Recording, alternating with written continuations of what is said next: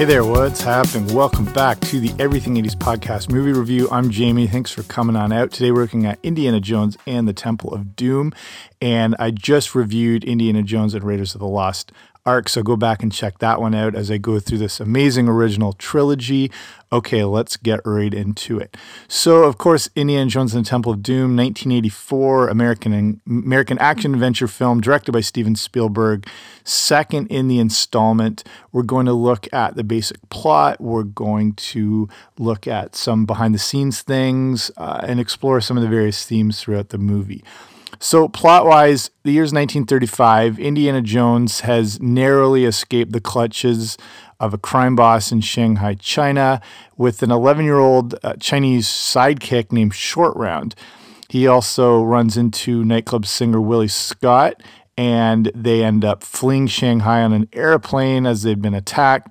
Unbeknownst to them, the airplane is owned by the actual crime boss who is trying to attack them. So while the three of them are asleep on the plane, the pilots dump the fuel and then they parachute out, leaving the plane to crash over the Himalayas. So Indiana, little Short Round and Willie discover the sabotage, and they are able to narrowly escape by jumping out of the plane on an inflatable raft just before the plane crashes into the mountainside. They then ride down the mountain slopes, fall into a river, eventually arrive at the village of Mayapur in northern India. So the villagers believe that the three of them have been sent by Shiva to retrieve the sacred lingam, which is a stone that had been stolen from their shrine, as well as some of the community's children who have gone missing. They've been taken, or the stone has been taken by evil forces that live in a palace nearby. So the place is called Pankot. So during the journey to Pankot, Indy hypothesizes that the stone may be one of the five fabled Sankara stones, and they are known to promise fortune and glory, and they have mythical aspects to it. So the trio arrives. They get a warm welcome from the prime minister at the palace, named, Chaturla. The visitors are allowed to stay for the night as guests, and they go to this lavish but very grotesque banquet given by the young Maharaja named Zalim Singh. Indiana starts questioning about the villagers' claims and stuff like that, and they brush it off and say that the ancient Thugi cult is responsible for all those troubles. So then that night, Indiana is attacked by an assassin, and that leads Indiana to figure out something is not right here. So Indiana is able to kill the assassin. Then they discover a series of tunnels hidden beneath a statue in Willie's room, and then they go to explore them and run into the inevitable booby traps. The trio then reach this underground temple where all these the Thogis are worshiping Kali, and they're doing it with human sacrifice, which we'll get into later. So they watch as they chain one of the victims in a cage, and then the high priest is able to rip out the victim's still beating heart. So while the victim is alive, he is slowly lowered into a lava pit and then burned alive with his heart held in hand as he's being watched burn. So they discover that that Mola Ram and the Thogis are in possession of three of the five Sankara stones, which were hidden in the catacombs by a priest when the British raided the temple to put an end to the activities. They've then enslaved the children to mine for the last two of those stones, which they believe are around there somewhere, as well as mining and finding jewels to fund their operation. So they're all captured, and Indy is forced to drink this potion called the Blood of Kali. It makes him enter a trance, and then he ends up mindlessly serving them. Willie's prepared for sacrifice. Short Round is whipped and put to work in the mines alongside the children. Shorty breaks free and escapes back into the temple, where he burns Indy with a torch that brings him back to his senses. They fight off the guards, and then they get Willie out just in time to save her from a fire, while that Mola Ram escapes via trapdoor under the Sankara stone's altar. Indy gets those stones, and the three return to the mines to free the children. So Indy fights this giant guy again, which tends to happen in the movies. He tries to cripple him with a voodoo doll at the same time. Short Round knocks the doll away, breaks him from the trance, and they restored Indiana, escapes and leaves the overseer to die in a steamroller, another classic shot. Singh then tells Short Round how to get out of the mine, that young Maharaja Singh. The trio escape, and then they are able to get out during this amazing sort of minecart roller coaster race while they're pursued. They get out to barely escaping. They're ambushed by Mola Ram and his henchmen on a rope bridge above this crocodile-infested river. Indy cuts the bridge in half with a sword. Everyone's hanging on for their lives. He and then Mola Ram, they fight over the stones. He invokes the name of Shiva by proclaiming him to be a traitor, and that causes them to glow white hot. Mola Ram burns his hand on the stones, like we've seen in the first one, causes him to lose his grip, and he falls and is devoured by the crocodiles below. So, losing two, Indy catches the last stone safely and climbs up just as the British Indian Army riflemen come, who were summoned by young Singh.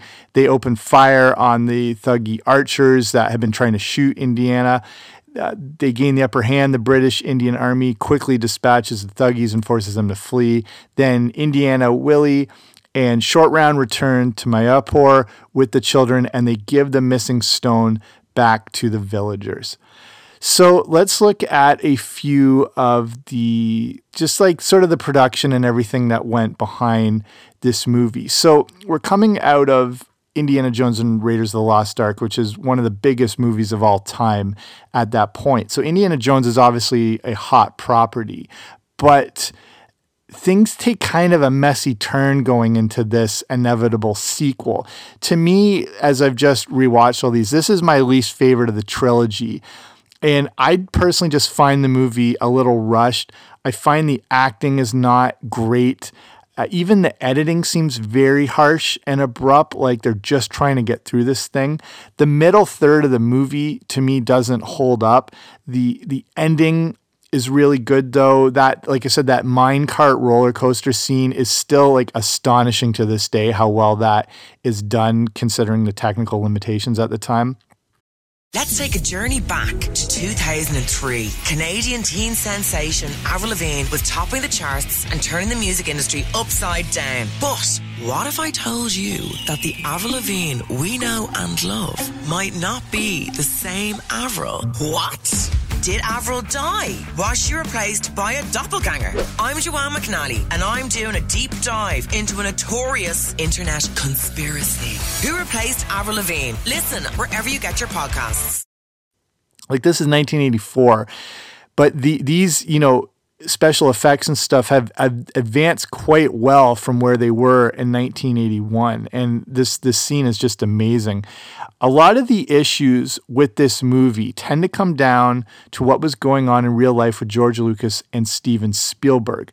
Both were going through some pretty harsh life changes, including divorces and breakups, and they were pretty affected and sort of like traumatized by all these things that were negatively impacting their lives. And to me, this is reflected in the product on the screen. And then that big issue also has to do with the violence in this movie. So Raiders of the Lost Ark, it was no Sunday picnic. A lot of people complain about the amount of violence and gore in what was a PG-rated movie, but this was nothing compared to the Temple of Doom. Again, like Indiana Jones had this massive kid audience, and parents were horrified at what they saw on the screen when they went to see the Temple of Doom. And again, a lot of this violence and darkness was a reflection of the darkness going on in the lives of Lucas and Spielberg, which they both claim was an actual issue and has been portrayed on the screen. This would actually change movies forever. Due to the traumatizing images of a PG movie, the Temple of Doom would be responsible for ushering in a new era of film rating, PG-13. And I've done a whole show that goes way more in depth on the history of the PG-13 rating. But this new rating would end up being the most profitable in history, as directors could now push the boundaries and families would know what the intended audience now was. And fun fact, what was the first movie to use a PG-13 rating after Temple of Doom? Red Dawn with Patrick Swayze. Okay, Let's look at a few behind the scenes things. So Spielberg initially wanted the character of Marion to return, but it was thought that the girl should change from film to film in sort of a nod to James Bond, which Indiana Jones is kind of like. Another nod to him, to James Bond, is Indy wearing the white tuxedo at the start of the movie. The opening sequence was very ambitious and sounded amazing. It was going to involve a motorcycle chase along the Great Wall of China, but the Chinese government nixed that idea. Hopefully most people know this, but the club that they go to from the start of the movie is called Club Obi-Wan. The actor who played Short Round wasn't even auditioning for the movie. He had tagged along with his older brother who was the one trying out. They ended up liking him more, even though he wasn't an actor, which was a big thing with George Lucas. Even Spielberg taking unestablished actors and sort of molding them into what they're looking for the movie. Other things, it was actually real bugs used in this movie. The amount of cockroaches, beetles, the snakes. So there were 50,000 cockroaches and 30,000 beetles bred just for this movie. Harrison Ford was severely injured while filming this, partly in one of the scenes with the elephants, and then in another stunt sequence where he fell back and really ruptured a disc in his back. He had to fly back to the States for emergency surgery to repair this disc. So they didn't want to delay the filming. So what they did is they brought actually Harrison Ford lookalike, who happened to be his stunt double named Vic Armstrong, in. And they would use him for more distant shots so they could keep it going. So the actual final cut of the movie features 80% of Harrison Ford and 20% of the movie is actually Vic Armstrong. So the movie comes out on May 8th, 1984. It makes a record-breaking $45.7 million in its first week, which converted for today is around $113 million. And again, as I always mention in any 80s movie review, these movies open on way fewer screens than they do today. It would end up being the year's highest grossing movie, making $333 million, which converted for today is around $820 million. But it would actually be the third highest grossing movie in North America, behind Beverly Hills Cop and Ghostbusters. So 1984 was a good year for movies. So let's look at some of the themes. And I think, so obviously, the idea of darkness and violence is one of the main themes, as we've discussed, as it pertains to the life events of Spielberg and Lucas. But there are a few caveats to how darkness and violence exists in life. The use, in accordance to the movie, the use of violence and darkness and everything like that, it's only used when absolutely necessary. And for the good guys, it's done in retaliation. If you notice, Indiana Jones will never attack unless he's provoked, sort of a Greedo shot first scenario. But the idea being violence and darkness exist among us, and there is no escaping that. It's more how you react to it and exist amongst them. Some other themes, kind of a theme about man and the natural world, which is explored through all the Indiana Jones movies. Sometimes the natural world becomes an obstacle. Sometimes it's able to help you rather than hinder you though. There's also, a lot of interaction with animals over the course of the Temple of Doom, which again shows how man has to coexist with the natural world. So some pretty basic themes, but, again, ones that were rooted in reality. So that's a basic rundown of Indiana Jones and the Temple of Doom. Like I said, not my favorite at all of the trilogy. And as of watching it back again, I don't think I'd watched it in a few years till I rewatched it. And I remember it wanting to end, especially through that middle third part. And you're just you're just not as invested in it.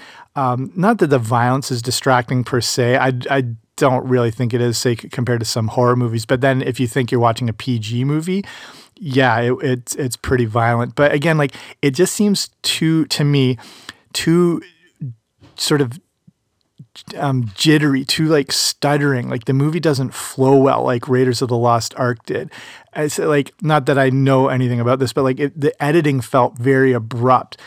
Nothing was smooth. And again, I didn't feel the acting was that great in it. It just, to me, everything felt rushed, but maybe that was, indicative of what was going on behind the scenes. So things, they've gone a little off track with the Indiana Jones franchise, but the third installment would erase all that uncertainty and take the franchise to a whole new level. and we'll be back with that very soon. So thank you for checking this episode out. I hope you liked it. If you haven't already, subscribe to the show wherever you find your podcast. I should be there. I appreciate you taking the time to listen to this show. I know there's a ton of different podcasts out there, so the fact you're taking this time means a lot. So I'll be back very soon. Don't you dare miss it.